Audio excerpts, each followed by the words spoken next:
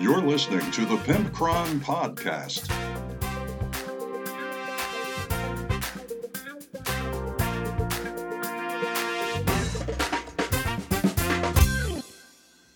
Hey everybody, it's episode 122 of the Pimpcron Warhammer Podcast, sponsored by our beautiful, sexy, good-smelling Patreon patrons. And thank you so much to everybody for supporting the show. I greatly appreciate it, and it really does mean a lot to me. Also, thank you very much to GameMat.eu for supporting the show as well. You know, they are in Europe, and they're doing a deal right now that's 15% off for UK customers, as like a We Still Love You during the whole Brexit thing. They're 15% off for UK customers, and 10% off. We have a code for everybody else in the world for 10% off, Event10. So go ahead and do that, and let them know that you heard about it on the Pimpcron Warhammer Podcast. That would greatly help me. I appreciate it. So what are we talking about tonight? So we got another one of those weird format shows, okay? We have a very long, actually a double header for the Tesseract mailbox, and it is our buddy Andy, Patreon patron, and he writes in about Shorehammer some questions and how things ran and all that. And we also have a letter from Les, which I'm sorry I'm so delayed in responding to because of the whole Shorehammer thing happened and all that. So he actually is mad at me about brutality. He's angry Les. So Andy is asking questions and Les is angry. So let's get to both of those things. After that, I get angry. It's the Pimpcron's turn to get angry. And this dude's Patreon page and his post that he made about it just pisses me off, and that's all I'm going to say. I'm just mad. So that's what we're going to get into with the real talk. And this is actually going to be quite a lengthy show, so it's I don't know if it's going to be an hour or not, but it's going to be close to it. So what have I been up to? Well, my buddy James had a game recently, a birthday game. We have our yearly James's birthday game with a bunch of buddies, and yes, masks and social distancing and blah blah blah. Just assume that, okay? We're not reckless with our health, so we're doing all the things we should. Hand sanitizer. We only kissed at the beginning and end of each turn, not like during it. We're trying to limit all that. And only one pair of my friends had sex during the game, so I don't think you can get. I'm pretty sure you can't get COVID through a penis. Whatever, man. I'm stupid. So. We had a big game, Age of Sigmar game, and our side ended up winning. It was actually pretty close. We played Order, I was Stormcast, Melee, my friend Beastman was Stormcast, Shooty, and James was Daughters of Cain. And our buddies Derek played his Blades of Corn, our buddy TJ played his Chaos, Slaves to Darkness, and our other buddy Connor played his Rat People, his Skaven. And it was really cool. A bunch of crazy stuff going on. But we ended up winning by like 17 points. But you're thinking, oh, wow, 17 points. But no, the score was like, I'm just going to make up numbers, but it was like 167 to 150 or something. It was a lot of points. So we just won by not a whole lot, like 10%. So think about that. That would be like us winning 11 to 10. Like, that's a pretty darn close game. And what else have I been up to? I actually finished my 6 Evocators. I painted them like in October, the beginning of October. So it's been 3 months, and or practically 3 months. And I had them like 80% finished. But man, the Evocators on Dracolines for Stormcast, they've got so many little bits. They've got like little straps and buckles and trinkets and all this nonsense. So I had been putting them off, and I decided, you know what? I'm going to use this James's birthday game I'm going to bring them, and I want them to be fully painted, because the rest of my Stormcast army is fully painted. So I decided to crank them out in 2 nights, finish all the little bells and whistles, and got them done, which makes me happy because they have not been fully painted. Like I said, they were 80% painted. I even used them in some games already, because your brain kind of goes like, well, they're mostly painted, and they look pretty good, just that their leather straps and all that isn't finished. So I played a fun game of 40k this week with our buddy Andrew, 3-time champion of Shorehammer, a different Andy than in the Tesseract mailbox. This is a local guy named Andrew, and he's a 3-time Shorehammer Highlander champion. That is, out of 5 years, he has won it 3 times. That is nuts. And I think he got second or third another year. Like, he's no joke. And but he took a total softball list against me and our buddy Trevor in the club this week, and we beat him pretty. We beat him pretty good. So I was like, Andrew, I do greatly appreciate you toning it down for us. I'm glad you didn't take your A list, but I feel like you probably could have taken just a little bit tougher of a list. Then again, my list was not optimized at all. I just threw stuff on the board that I like. And Trevor usually plays some pretty tooled up stuff. And Andrew's stuff, it would have been better if he didn't roll such garbage. He rolled a lot of bad rolls. So we kind of trounced him, but I know that, secretly there's the Hulk inside him. So we didn't beat him too bad because he was going easy on us. And what else? I feel like there was something else. Oh, I started recording on the Brutality solo campaign. So we wrapped up the other solo campaign based on the Collegium Carnus, and now my YouTube followers and the Brutality Skirmish Wargame is on YouTube, by the way. We have our own channel. And our YouTube followers and the Facebook group people all voted on Beast Kingdoms to be the next faction. And I had 2 models that I was in love with, a Rhino and a Boar Lady with pistols. And I definitely said, okay, of the 5 models, these 2 are definitely in the warband. But I'm going to give you about a dozen models to choose from. And I put a poll up on Facebook and I said, you guys vote on the other 3 to round out this group.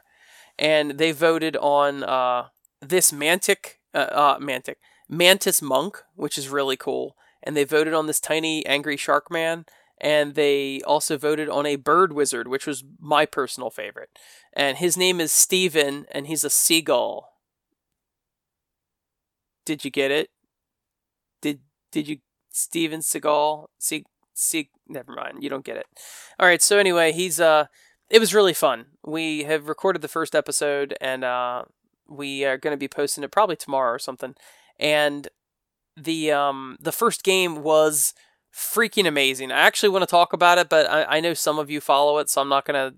But the last turn of it was so unbelievable that there is no way that you would believe me if I did not happen to be recording my rolls. It was all one take, and I rolled this monster attacks this guy and all this stuff.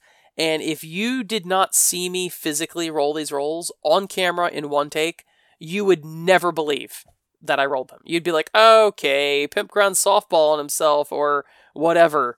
And no, it's just truly amazing. And I actually kind of lose my shit on the video because I'm like, oh my god, I cannot believe this is happening. So it was a great first episode. And this warband, have you ever gotten the feeling like models kind of get an attitude or an aura about them? And I know this sounds very woo-woo, but it's the truth. My Collegium Carnus people, they often kind of were failboats. Like they kind of failed quite a bit. And the only person that really stood out was, of course, why can I not think of his name? Whatever. The giant ape dude with the Gatling gun. I cannot think of his name right now. I'm drawing a blank. But he was the one that was the MVP. And everyone else was kind of lame. My Pistolier lady never did anything in the last game. It was just pretty lame. But these Beast Kingdoms people were beastly. I gotta tell you. They were powerful. They did amazing stuff. And they're all just basic models. They haven't even earned the right to upgrade yet in a campaign. So it was very, very cool. So anyway, that is basically it, I think. I painted stuff. I'm going to talk all about the bestiary and arena mode in the Tesseract mailbox because Les is talking about it. So I'm not going to mention that. But I do want to say that I feel like the bestiary and arena mode will be on sale or for sale in the next couple days. I'm going to finish editing it, change it all up, and then look it over one last time. And then, if that's all good, I'm going to post it up for sale. So I'm very excited about that. I also got to play Tabletop Simulator Brutality with old Leroy Jenkins, one of our Patreon sponsors. And we played... I just had a list already made up, and he made a pretty good list. So I was surprised at how good he was at the game, just being his first, I think, official game. And he beat me pretty good. I don't remember exactly what the score was. I think 7-4. I might be just making that up, but he beat me pretty decently. So we had some things. The funniest part about that battle is that I had this one rat on the side, and he went up to get this objective, and he just had the worst night. He never did die, but at one point, this poor rat had 2 confusions and 2 pauses on him. So not to mention, he was paused, and Leroy disarmed him. So you can only ever pick up your weapon and not be disarmed for the rest of the game if you pick it up as an action in your next movement phase. But if you're paused, you can't make it unless you break out of it, and he couldn't break out of it, so therefore he had his weapons broken the rest of the game, which was kind of hilarious and kind of tragic. And then at the very end of the game, he critically failed, in the very beginning of the game, he critically failed his roll of like a 1 and scattered to loot this objective. And the very end of the game, he critically failed again. So it was just not, he did survive with 1 hit point, but it was just not his game. And it was pretty darn funny. It was a good game. So I don't know what has happened recently, but I've had so many good games, like Brutality and Shorehammer and personal games like James' birthday game and all that. Just so much fun. I don't know why, but it's been a blast. So a lot of good stuff going on. Thank you for listening to the podcast, and let's get on to the Tesseract mailbox. Let's open the Tesseract mailbox. What's up, baby? It is the Tesseract mailbox, and this is the Pimpcron. If you didn't already, you're halfway through this damn episode, and you don't know who I am. Anyway, this letter is long overdue, unfortunately. I have actually already replied to him, embarrassingly enough, 3 weeks ago. So I'm sorry for this, Les, but I have replied to him privately in email, but I figured I might as well get this going. So we actually have 2 Tesseract mailboxes today because Les has been on the docket for quite some time, waiting for an on-air response, and Andy also messaged. Andy messaged about Shorehammer, so I figured I might as well put it on this next episode while we're wrapping up all the Shorehammer nonsense and getting it out of your hair for another 12 months. So Les writes at pimpcron@gmail.com, "Hey Pimpcron, I'm mad at you. I stopped playing miniature war games a couple years ago because it always seemed to be a rat race. You're always buying new models, keeping up with the community at large. I finally had enough and sold all of my stuff. I only play board games now. Satan, Werewolf, and Ticket to Ride, maybe some Magic the Gathering Online, have been my bread and butter, far from the miniature game industry. Then, by happenstance, I come across a video review on Guerrilla Miniatures by Ash, and he showcases your game. Your rules are free, so I join the Facebook group and I take a gander, not because I want to play or anything, just that the, quote, play what models you won't thing intrigues me. I'm mad because after reading the free rules, I bought the full PDF rules. I'm mad because after reading the rest of it, I felt it necessary to buy the hardback. I'm mad because I got to pull out my old HeroScape models to play with. I'm mad because I just bought a cartload of new miniatures on eBay. What you have done is unfair. Now that I am slowly slipping back into this madness, I want you to know that you have destroyed my life. I was saving so much money by limiting myself to 1 board game per month max. $100 later, I have enough for 5 warbands coming in the mail. Obviously, I am joking. I love the game, I play with my daughter 9, and I'm getting my wife warmed up to it as well. Short, sweet, to the point, all players have all options, it's fantastic. No overly competitive builds, bring what you want to the table.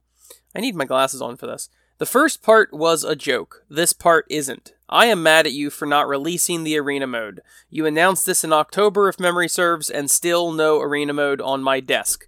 You need to be stopped. After you release the arena mode. Angrily yours, Les. Well, first off, I know a lot of this was a joke and you say you're mad, but gosh darn it, Les, you just can't be mad at me, right? I greatly appreciate all of the nice words about Brutality. It is my baby, and it means a lot to me that you would enjoy it, and yeah, it can be a slippery slope. I have bought far too many models for this game, and I have, I would guess probably 15 warbands of 5 to 7 people. A lot. Now, one thing I do have to mention is that you say $100 on miniatures. I don't think you specifically said what game you used to play. I'm assuming Warhammer or Kings of War or something. But, $100 for 5 full armies in Brutality is, while $100 is $100, number one, a lot of board games are $100, number one. Number two, a lot of these games, whatever you used to play, probably $100 would get you 1 or 2 units. So, even having said that, the rules are free. You didn't have to buy the PDF. You didn't have to buy the hardback, but I greatly appreciate that you did. But you didn't have to. You could have played with, half the options, basically, in the free rules. And you get all the basic rules, and you didn't have to buy those books. So you could have, if you wanted to, play this game, and if you bought 1 warband, so if it was $100 for 5 warbands, you say, let's just say it's $20 for 1 warband, for buying whatever models you want. You could have gotten the rules for free, and you could have spent $20. Some would say, now I'm just throwing this out here, some would say you did not have to spend $100, but I'm very, very happy that you're enjoying the game. Your daughter, 9 years old, that's a pretty good age for this game. 9 years old is not obviously the same for every kid, so they're more or less mature, but girls usually are more mature than boys at their same age, so 9 years old for a girl, that's probably fine. My 7-year-old plays with me quite a bit. She doesn't quite grasp all the rules. I think she just likes rolling dice, but 9 years old is pretty good, so hopefully you're raising a little wargamer there, or at least a gamer, at least. And like I said, I'm very happy. My wife, I've never really approached her to play Brutality, so I don't think I've ever really bothered asking her, because she doesn't really like games that much. So I'm happy that your wife is warming up to it. And as far as the arena mode, so I pretty much have an answer for you about the arena mode right now. If this was actually when you wrote me originally, this would have been like several weeks ago, and I would have been like in probably the first editing stage. But so here's the deal with the Brutality, Bestiary, and Arena mode, Lord Dreadmore's Gauntlet. What I do is I make the whole game. I edit it best I can on the computer screen, which I absolutely hate doing. I don't know what it is about it, but I hate editing on a computer screen. So I edit everything I possibly can. I read it over once or twice fully, all 50 pages. And once I think it's perfect, I order a copy for myself. And that first copy is very important because I now have a hard copy in my hand that I can actually sit down and read with a cup of coffee or whatever and sit in a comfy chair, and I'm not looking at a screen.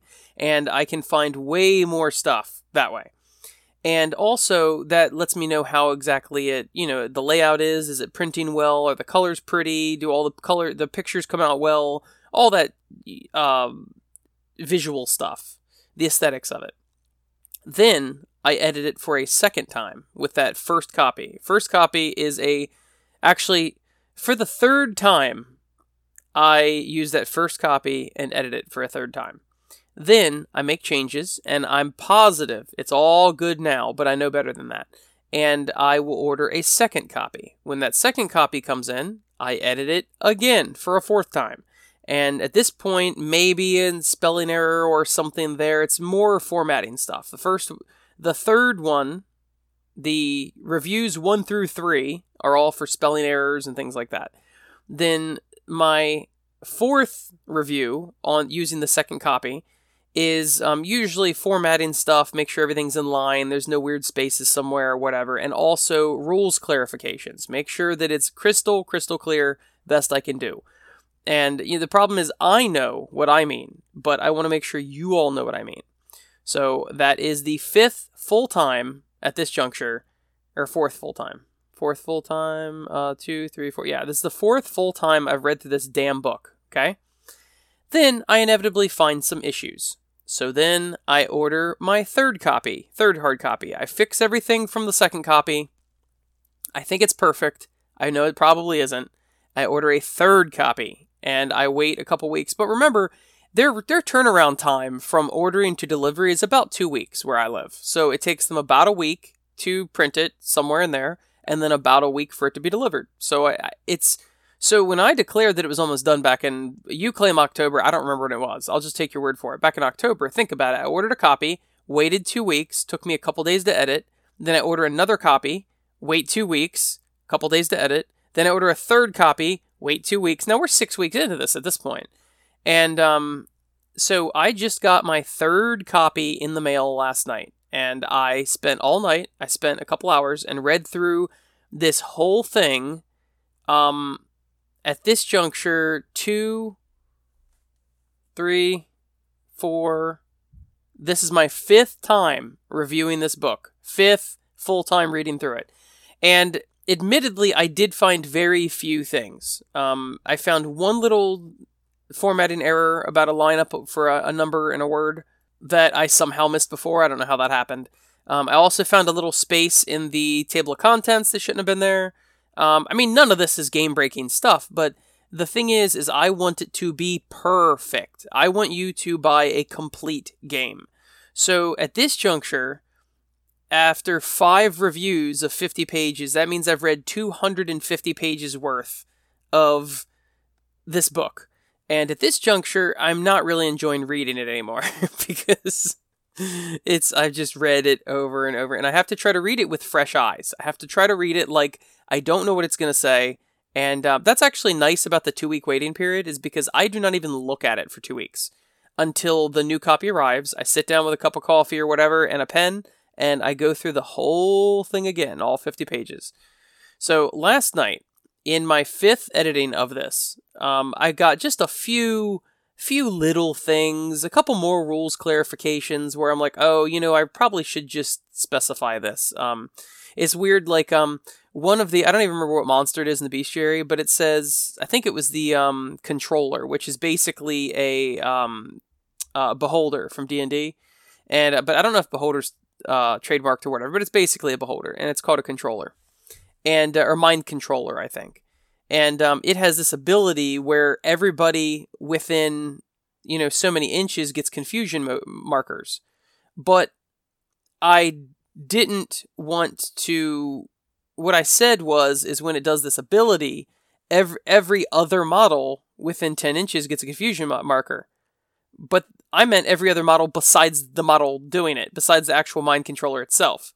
Well, that kind of makes it sound like, oh, well, maybe it's like you put it on one guy and you skip the next guy, and you put it on one guy and skip the next guy, when I say every other, but I mean every other the other way. So I had to clarify that and say, all player models or whatever. I just clarified it so he's not affecting himself, but you also affect every person within that range. There's a million little game design things that go into this. So I am in the process of editing it for the very last time. I am going to then review it for a 6th freaking time. But I am not, I'm satisfied with all the formatting stuff. I'm satisfied that everything's going to come out good.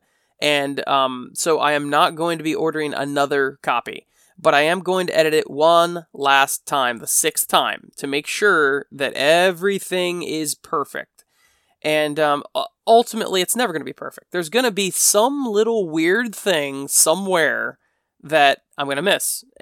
But as long as I told my wife that for Brutality, I have the burden of proof. You guys don't know me from anything. You might know me as Pimpcron, you might know me from Shorehammer, you might know me from whatever, but I have the burden of proof as a little one-man operation that my product is worth something. It has value. I've put effort into this. And there are a million different little one-man companies that give a half-assed effort, and there's a million... Man, I'm not going to tell you what game it was, but I bought an independent game from like a one-man operation. And I was like, oh, I'm going to read this rule book because it looks neat. It's a skirmish game. I love to read rules. Like game mechanics, not rules. But so I'm reading these game mechanics, and I'm not lying to you. Every other page has a glaring spelling error. And I'm like, did you review this at all? Like, is this something that did you look through it? Did you get anybody to look through it? It's nuts. Actually, this would probably be the 7th time I reviewed it, because I actually got my friend Matt, to review it as well. But you get my point. So I have the burden of proof. If you buy something from Games Workshop, they're a $1 billion company, $1 million company, whatever, and they've got hundreds or thousands of employees, and they've got all sorts of interns and editors and all that. I don't have all that. I'm a one-man operation. So you can assume, even though GW still has spelling errors and weird rules interactions, you can assume that when you buy a GW product, it's pretty high quality. I mean, it's 99% pure, good quality stuff. And then there's always going to be some little weird thing. But you assume that out of a big company. You generally assume that a little company or a little person is not going to give you a quality product. So that's why I go over this thing over and over and over ad nauseum, because I want to make sure, I want to prove to you that it is worth your dollars. And once again, that's a craft of passion is what that is. I could just spit out some shit in a book and you guys might buy it. And I'd be like, oh, cool, I put no effort into that and they bought some suckers. I could be that way. But this game means so much to me personally. I mean, admittedly, everything I do means a lot to me. But that's just how I am, I guess. But I am not afraid to put effort into something and go the extra mile. So... anyway, that is it. I'm not trying to brag, but Les, I greatly appreciate the email. I'm sorry it took so long to get back to you, and let's get on to Andy's email. All right, so this is an extra long mailbox. I didn't mean to speak to Les so long. Sorry, Les. But this is from Andy. He said, "Thank you for bestowing upon us the glorious recap of the Sacred Shorehammer." By the way, his email is, "Oh, glorious leader." It sounds like you had a lot of fun. I am sad that I wasn't there to take part in the Best Wargaming Convention. Hoorah! Thank you, Andy. I appreciate it. I was glad your podcast focused on the event, so I could at least live vicariously through your experience. It sounded like you had a great time with the 40k narrative. Yes, I did. I was wondering how the players felt about the neutral faction's AI. I find that with a neutral faction, it's really hard to balance the NPC AI, so it's not too distracting from the main goal of thwarting your opponent, or not being robust enough so it's completely ignorable. Most of the time I have used one, it usually turns into a game where the two players team up against the AI. This might be what you were aiming for, though. I also wanted to know, how did the players like the little blobs of Satan splinters, and did anyone complain about the Satan being too powerful? I love that Satan model. I have the exact one that I am using as the Nightbringer. Yours is well painted and very impressive. Thank you, sir. Okay, so actually he goes on to talk about the AOS narrative, but let me stop here. So first off, yeah, the Satan model is really beautiful. I painted it all by myself. It was really, really cool. I'm a really excellent painter. No, actually, my friend Tony painted it. I did not paint that Satan. So our friend Tony painted it. He is basically a pro painter. He does commissions and things like that. So he painted that specifically for that game. And he's got purple on it and some cheetah print on the hood of it to match the Pimpcron stuff. So he did a really great job on it. So I did not paint the Nightbringer. So he said that how did I get the NPC AI to work? And, it was could it either be meh or overpowering? Well, the way I did it is essentially in the center of the board, there was 4 Satan splinter units, and they were on a CD flipped over. And I used drywall spackle to make the swirly nonsense about them. And then I got plastic zombies and put on there. Then I primed it all, painted it all purple and energy colors. So each unit was just a CD, and it had 6 people in it. Each one of them had 2 wounds, so there were 12 wounds for this unit, but it's treated as one model. And in close combat, they get 1 attack for each one of the... Actually, no, they got 2 attacks. They got 2 attacks each and 2 hit points each. So in close combat, if you're in combat with this thing, it's going to roll 12 dice, and on 5s or 6s, you take mortals. Period. There's no hit, wound, blah, blah, blah. Then in shooting, in 12 inches, they roll 2 dice for each one of them that's left, for each hit point. Actually, they roll 1 dice for each hit point, but whatever, I'm getting confused here. They roll 1 dice in close combat for each hit point left. On 5-ups, you take a mortal. They roll 1 dice at 12 inches for each hit point left in ranged, and on 6s, you take a mortal. So what happens is the beginning of each game, at the very beginning of each turn, both sides roll off to see who starts controlling the unit of their choice for these C'tan splinters. And whoever wins that activates the first one, and then both sides alternate activating other ones. So you might want to activate one that's all up in your grill and messing with you. You might want to activate them to get away from you. Or the one that you already sent your opponent's way, you may want to activate them to go further into the opponent's territory and mess with them. The Mortals was a really good thing. It worked out, to be honest with you. I'm not gonna, I'm a very humble person, Andy. I am very happy with the way it worked. Instead of actually having an AI with logic, I just made it pretty balanced. And instead of rolling off for each unit, one side could control more if they rolled better. Instead, they just alternate. And in the case of the Thursday night narrative, the other side, not my side, but the Imperial side got the benefit of they learned how to control these things better, and they automatically won the roll-off every turn. So they would always activate the first unit of splinters.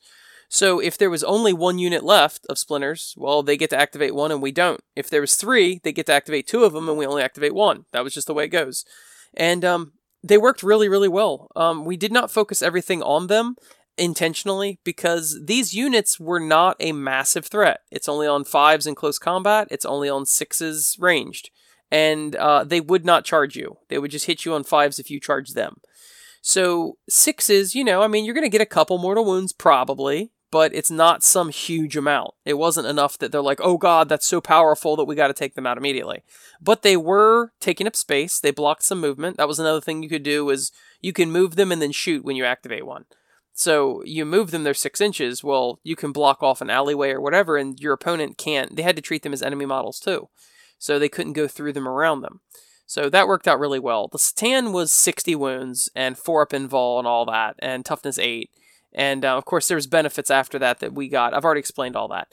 And no, the C'tan, I'm telling you, it could not have worked out better. It just couldn't have. There's no way. Arguably, if they somehow did a really great job in the first table, they could have killed him on the first table. Or they could have killed him on the second. Or on the third. But no, they killed him. We killed him on the 4th table, the last table we could have. And that was awesome. That was really, really awesome. And because he came in starting turn 2 on table 1, turn 3 on table 2, and all that. So it was our last chance. We were the last line of defense to kill this thing and move forward the narrative story. Now, even if we didn't kill it, it would still move forward the narrative. But this is moving it forward in a different way. And it was down to the wire. I could not have asked for better. It would have been a little anticlimactic if I would have gauged the potency of this thing a little too little and it died on the first table. That would have been pretty rough. But it died on the last turn. It was just amazing. The last turn of the last table. And the shards, they were not game-breaking, but they did impact stuff, so that was cool. And overall, it was great. So to answer your question directly, they did not have AI. The C'tan shard would hurt everything within a radius. The empowered C'tan would hurt everything within a radius, period. There was no AI. He doesn't move. He doesn't charge you. He's just mortals, within a range. And then the splinters are just alternating activation for your team. So you did whatever you wanted it to do. Get away from you or get closer to the enemy. So that's and nobody complained it was too powerful. When they heard that it was 60 wounds, 4 up invul, and toughness 8, they were like, oh god. But luckily, the 2 sides had captured all the objectives the night before, so one unit was treating it as toughness 7 and 5 up invul instead of 4, and all that stuff. I'm not going to get back into it. But it was really great. So his next segment that he talks about is he says, I'm also glad that you had a good time with the AOS narrative battle. We all have had those games where we sneak in a win because of the scenario. It feels dirty, but oddly satisfying since you pulled a win from being trounced all game. What I would like to know, was there anything your opponent could have done differently to prevent your win? Absolutely, but I'll finish this paragraph. Instead of kicking your teeth in, could he have done something to prevent you from freeing so many captives? Did he do all that he could and you just got lucky dice rolls on your part, or were your tactical genius that won the day? Okay, so first off, let me answer your questions right in a row, okay? You said, was there anything your opponent could have done to prevent your win? Yes, he could have. He could have just stopped murdering my guys. like, like seriously, I couldn't bring them back if you didn't keep killing them. So, and he tabled me. I was playing 2 players and he was also playing 2 players. If one of the quote unquote players gets tabled, you just automatically bring on a unit. Well, he tabled my left side. Now, he could have not tabled my left side. He could have left one dude there or something like that, but he didn't. He just kept going balls to the wall. And he said, Andy asked, instead of kicking your teeth in, could he have done something different to prevent you from freeing so many captives? Yeah, he could have sat on the objectives. Like, I was going for the objectives. I was trying to free people. That was my whole mission, that my Cities of Sigmar people entered this area to free captives. It was a humanitarian mission. And, I mean, honestly, well, that's my last caveat. And he also said, did he do all he could and you just got lucky dice rolls on your part, or was it tactical genius that won the day on my part? Well, I gotta say, it's a little bit of both. He did not do all he could do to stop me from reinforcements. He could have literally retreated and left me mangled and broken, all my units. But instead, he pushed forward and beat my teeth in time and time and time again. That's what he did. And I did use my things effectively, like the very last turn. I could have dealt more damage to him, but instead I brought in some handgunners and moved and ran and used a command point to make it a 6 and all of that to get to that far objective, which actually forced him to split his forces. He was going to be wiping me and taking an objective near my deployment zone, but instead he saw me taking that far objective, so then he splits off some Gore-gruntas and attacked me over there, and luckily we were able to pass the morale and everything. I needed like a 1 to pass the morale, the bravery, and not flee, and I rolled a 1. So it was ticker tape. Like, it was awesome. A photo finish. So there's a caveat to all this, though. I'm not trying to paint my friend David as a bad player. And the thing is that he was acting exactly how the orcs would act. Like, yes, they're trying to defend these objectives, right? So instead of actually sitting there on the objectives like some coward, they're going to get up in my face and smash my teeth in, and if I have people come on the board, they're going to smash their teeth in as well. And if I bring other people back, they're going to smash their teeth in. So he did not play poorly in any way. Now, admittedly, if I were him, knowing the whole reinforcement rules, I would have retreated once I got a unit down to, 20% or something like that. I would have just retreated to prevent him from bringing him back. But he didn't do that. But that's not a mistake necessarily. This is a narrative game, and my people are there not to fight orcs. We're there to free captives. And he's not there to necessarily free captives, although he wants to prevent me from freeing them. He wants to smash my face in because he's an orc. Now, if I was playing against, some other faction that's, like, I don't know what, some other faction that's maybe a little smarter and a little less aggressive, it would make more sense for them to retreat and do all that. But I always play my orcs as the cunning but brutal, and he plays more like the brutal but cunning. So that's the way that works. But don't let me paint him in a bad light. I'm not saying that. It's just that narratively, we both played our hardest. It's just that because of the game rules, I was able to bring so many people back. But narratively, I didn't bring them back. It was the captives I was releasing that picked up guns. So it was a fantastic game. Andy also said, I also loved your Want That or Want That Not segment. I loved the basic Vanzar models and chose that house for a local Necromunda league my local group is doing. These new guys continue the rule of cool, and I can't wait to get my hands on them. My big problem is I have no one here plays Necromunda. Maybe I can get my local group to switch to Brutality, but feel like there are too many GW fanboys in the group that might squash the idea. Maybe, if I ever get to play Brutality, I can use the Vanzar models for my Brutality squad. You know what, Andy? You're a pretty smart guy. You exactly could.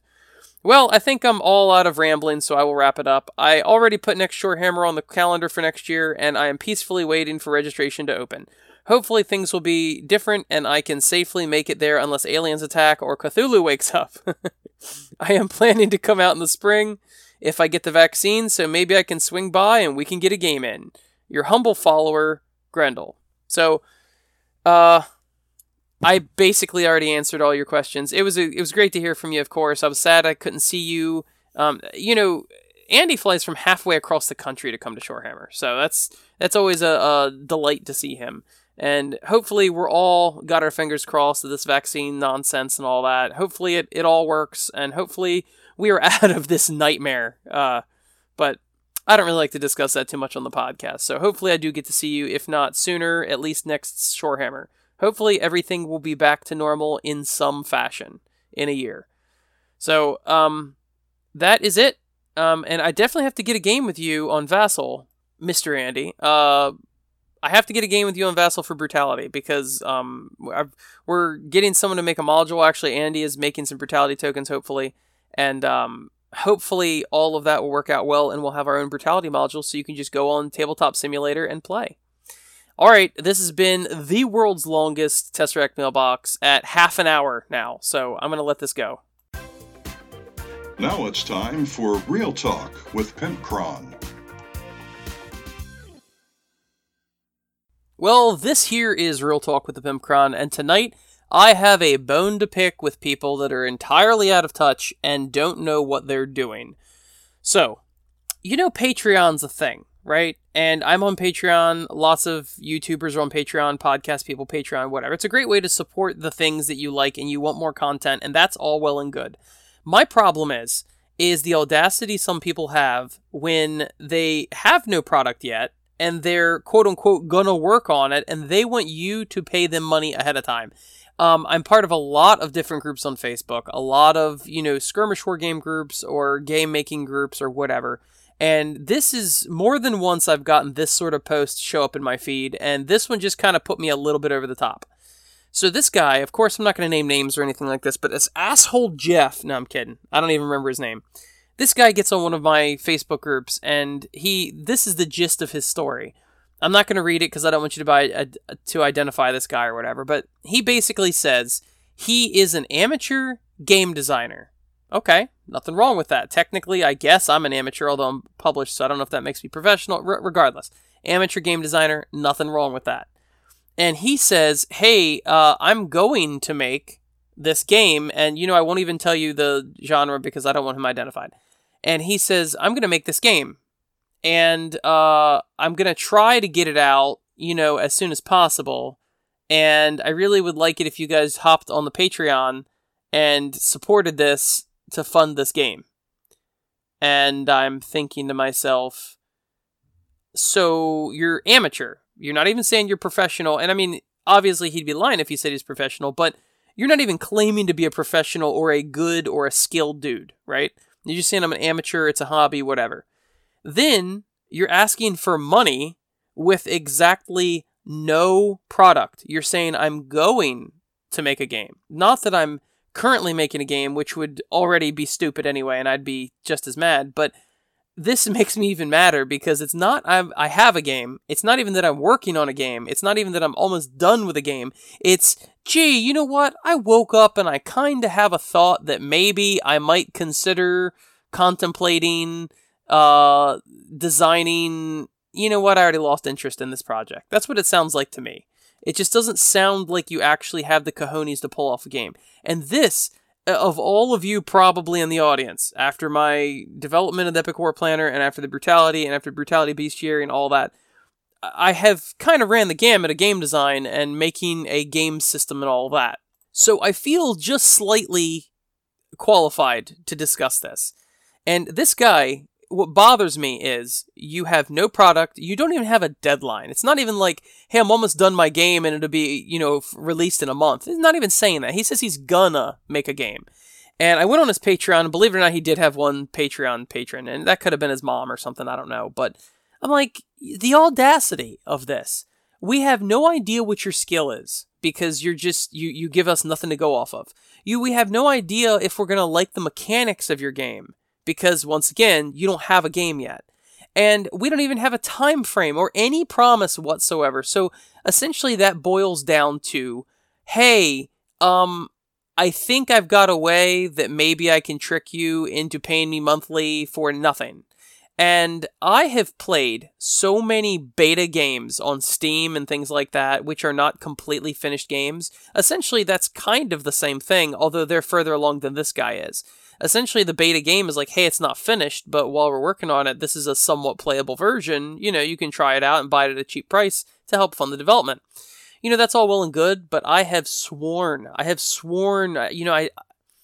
went out on a dark, stormy, rainy day. The rain was driving like bullets, and I went up to this old hill in the middle of, I'm going to say Ireland, and it was windswept, and you could see all the like ripples in the grass, the tall grass, and there was a grave there, and that was my grandmother. She was the last Highlander, and I am like, Grandma, I promise, I swear on your holy grave, as the last Highlander, that I will never, ever, ever support a beta game, a beta level game for Steam, ever. And, that sort of thing. I mean, if we're being honest here, if your grandmother is the last Highlander and she's dead, and, she cut down that whole long lineage of Highlanders and all that, and she's dead, and then you swear on her grave, and it's raining, all dramatic, that's a promise that you pretty much gotta keep. That's a serious promise. That's no oh, my grandmother was cremated and I'm just gonna look at her urn and go, hey grandma, I'm gonna try not to buy beta games. That's got a different weight to it, I think. So, I'm stupid.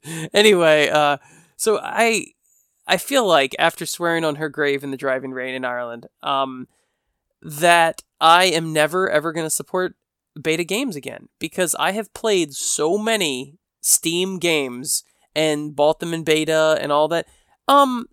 What is it? What's the zombie game?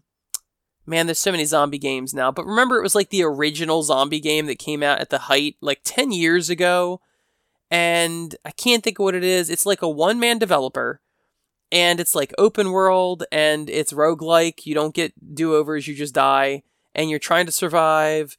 And it's, I think isometric is the point of view it would be called. It's 3/4 view, and the graphics kind of suck, but it's one of those classic zombie games that came out. It's not one of the millions that have come out since then. Anyway, you would know it if you saw it. It's got a picture of a guy wiping his mouth, and he's got an axe and whatever. That has been in beta for freaking 10 years. Now, admittedly, he still does keep adding to it, so you can only hate it on him so much, but, for instance, I backed Rust, and Rust was oh, beta, whatever, and then they have done basically nothing with it. And let's talk about Minecraft. Minecraft is basically still in beta for, 20 freaking years, and that's an exaggeration, but you get the point. Zomboid, I think, is the name of that game I was talking about, but anyway, Minecraft, they will spend 6 freaking months. My son still plays Minecraft a lot. They will spend 6 freaking months, backed by Microsoft of all people. And they're yeah, it took us 6 months. Here's some bees. Yeah, we added bees to the game. I'm thinking, do you know how many indie games were just made in 6 months and you added freaking bees to the game? Oh, now you can change your bed color. Oh, stupid. It's lazy. It's stupid. So I have, and Rust was still never finished. Rust was a real lame-o. We played it originally, me and McStorman did, and it was pretty neat then, and then they decided that, oh shit, we did this the wrong way, and they had to redesign the entire game, which means no new product forever, and it's still not finished. You know what, guys? You make me a finished game, and I will play it, but I am not playing this game anymore. I'm not giving you money for a half-assed game that you're probably never gonna finish. There's so many games on Steam that I have looked into, and I'm like, oh, this looks pretty good. And the minute I see that blue banner that says beta, I go, nope. And I'm just going to put it on my wish list and wait to see if they ever release it, because I'm done with it. And a lot of these, you look at the reviews, and they're like, yeah, this game's been out for 4 years, and they haven't updated it in a year. I think it's dead. I'm like, oh, well, good. I'm glad I got a 60% done game. I'm really happy to hear that. Well, even that is still a game to play, and this dumb asshole on this Facebook group is going to be like, oh, I might think about a game. No, you're not. I am not giving you money, you dumb asshole. I'm just not doing it. So let's look at my design for Brutality, and I'm not trying to be holier than there, but I put freaking effort into it. okay? And I hope you heard me clapping my hands for emphasis. Um, I had it in open beta for several years, but guess what? I didn't ask for any money. I never asked for any money. In 3 or 4 years of development, I had the rules open for a free version of rules, and everything was hunky-dory, and yes, it would change. I would update it about once a year, every 6 months with new, upgrades and all that. And as I added to the game, I added more to it, but the rules were free. So if you did not want to support the game by, I guess downloading it for free, it's not really support, but if you wanted to play the game, you could for free, because I acknowledged that it was not a finished game, and I did not expect anybody to give me money for a non-finished game. And like I said, this guy, I don't know why I'm so triggered by it, but I am. I'm triggered by the idea that, you ask people, it's kind of like the whole thing, like the OnlyFans and all that stuff. I mean, technically that is a service you're getting, but it's like everybody wants to be a YouTuber. Everybody wants to have an OnlyFans. Everybody wants to be a streamer. I'm like, dude, just, if you're uniquely good at what you do, that's fine. But chances are you're probably not uniquely good at what you do. I'm sorry to say that. That's the school of hard knocks. I don't want to discourage anybody from doing stuff. You should definitely try. Maybe you've got some skills, and maybe you don't. I feel like I've gotten much, much better at speaking, especially off the top of my head like I am right now, on the podcast after 2 years of practice. It's just one of those things.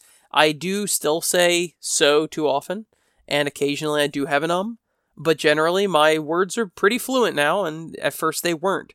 And I'm excited that I feel like I finally have a hang on this and the whole editing process and all that, but it doesn't come naturally, probably. And I'm getting slightly derailed, but the point is that you can't expect people, the straight up audacity of somebody to think that they are so skilled that with no proof and no game to even try, no free rules at all, they can get people to sign on monthly. Like, if they were the only single war game out there, period, like they just invented the war game, okay, maybe people might do that. They might hop on board to be like, wow, what's this newfangled contraption called war game? And they might do that. But being that the market is flooded with a bajillion different games in the wargaming market, I just don't see why anybody would give you 1 silver shekel. I don't get it. And, I mean, give me some proof of concept at least. I mean, something to go off of, because this is bullshit, is what it is. So, I don't like how everybody wants everyone to... I have a Patreon. You could hate on me for having a Patreon, right? But I legitimately do have costs with this podcast. I mean, it costs me a couple $100s a year for various things. And it's just... I'm giving you a product. Even, like, the vast majority... the vast majority of you listen to this podcast for free. And that's totally fine. You're getting a product. If you don't want to support it, that's totally fine. It's entirely up to you. I greatly appreciate the people who do support it, because it allows me to do this. But I'm giving you a product. You see proof of concept. Like, you see that I'm putting effort into it. You see that whether or not you do like it or you don't. But that would be like me 2 years ago, before the podcast was even out, going, hey, I'm thinking about doing a podcast, and I don't know anything about it, and I don't know if I'm going to stick with it, and I don't know anything about podcasting, but I would really like it if you guys hopped on my Patreon and, supported the show that will be, maybe, I don't know. I think I've droned on long enough about this, but the guy just offended me. the freaking naive audacity of this person. It just pissed me off. And this is not the first post I've seen. There's actually a lot of games. A lot of the indie games are asking for monthly donations on Patreon and stuff as they make the game. And I feel like that is total bullshit. If you want to make a game, do what I did. Pay for all the art, hundreds of dollars of art out of pocket, and you hope you sell your book. That's what happens. Like, that's... all the costs of everything is just the trademarking, and all of that is all out of pocket, and you got to take that risk. If you're not serious about it, then don't take the damn risk, and don't ask me to just give you money for no reason. I guess that's what offends me the most. It seems like this is just give me money for no reason is what it is. I think I've said basically all I can about it, but so you will never catch me play a beta game on Steam ever. I'm totally done with that. So many beta games left unfinished pisses me off. And I will never, ever give someone one shiny shekel for the thought of maybe the idea that they're going to do something. Just no thank you. Chances are, game design is not easy, and chances are, little compadre that posted this on the thing, and he wasn't Hispanic, I'm just using that phrase. Chances are you don't have the skills to make a game accurately and a full-fledged game. I'm sorry. Most people aren't good at running marathons. You can work at it, sure, but you're not good at it right out of the gate. Most people aren't good at basketball unless they try. Most people aren't good at game design unless they try. Matter of fact, most people aren't good at most things. Let's just say that. Guess what? Pretty much any single one of you would whoop my ass in basketball. I have never been good at basketball. I can't throw a basketball well. I can't dribble coordinatedly very well. Any one of you listeners would probably whoop my ass. Guess what I'm also not good at? Golf. Hate golf. Baseball? Don't like baseball. Now, I was pretty good at football when I played, but the point is that most people aren't good at most things. I can't crochet. I'm not good at cycling necessarily, like competitive cycling. Totally don't know anything about ballet. Guess what? I'm probably only average at math. Like, there's a million things that I'm just not, quote unquote, good at. And chances are, if you've got a full list of every skill known to man, most of them you're not, quote unquote, good at. And by good, I mean better than average. Most people are just average. Guess what? The average person is pretty average. And that's the way that goes. So the chances are, this guy that wants to build a game, how many of you wanted to create a game and never got off your ass and did it? I mean, that was me for 15 years, ever since a teenager. I didn't, it's there's so much that goes into making a game, and this guy is likely gonna fail. I'm not wishing that on him. I wish him all the best, but with no proof of concept, if you gave me the free rules for your game, partner, then I would look at them and I would go, oh, this has promise or this doesn't have promise. And that's the way I would do it. If I thought the game had real promise and he was 80% done and I was interested in the game, then maybe I would support him on Patreon. But don't just declare that you think you might do a game and ask me for monthly money. That pisses me off. So, no free rides on the Pimpcron Warhammer podcast. I guess that's what I'm trying to say. Anyway, thank you all for listening to the Pimpcron Warhammer podcast, and completely unironically, thank you to all my Patreon subscribers. I love you all, but you are getting a product, so whatever. And thank you so much to GameMat.eu, and they supported Shorehammer again this year, and that was wonderful. We got terrain sets from them and stuff like that, so we got to buy a bunch of stuff. Anyway, that is it. So I will talk to you next week on the Pimpcron Warhammer podcast.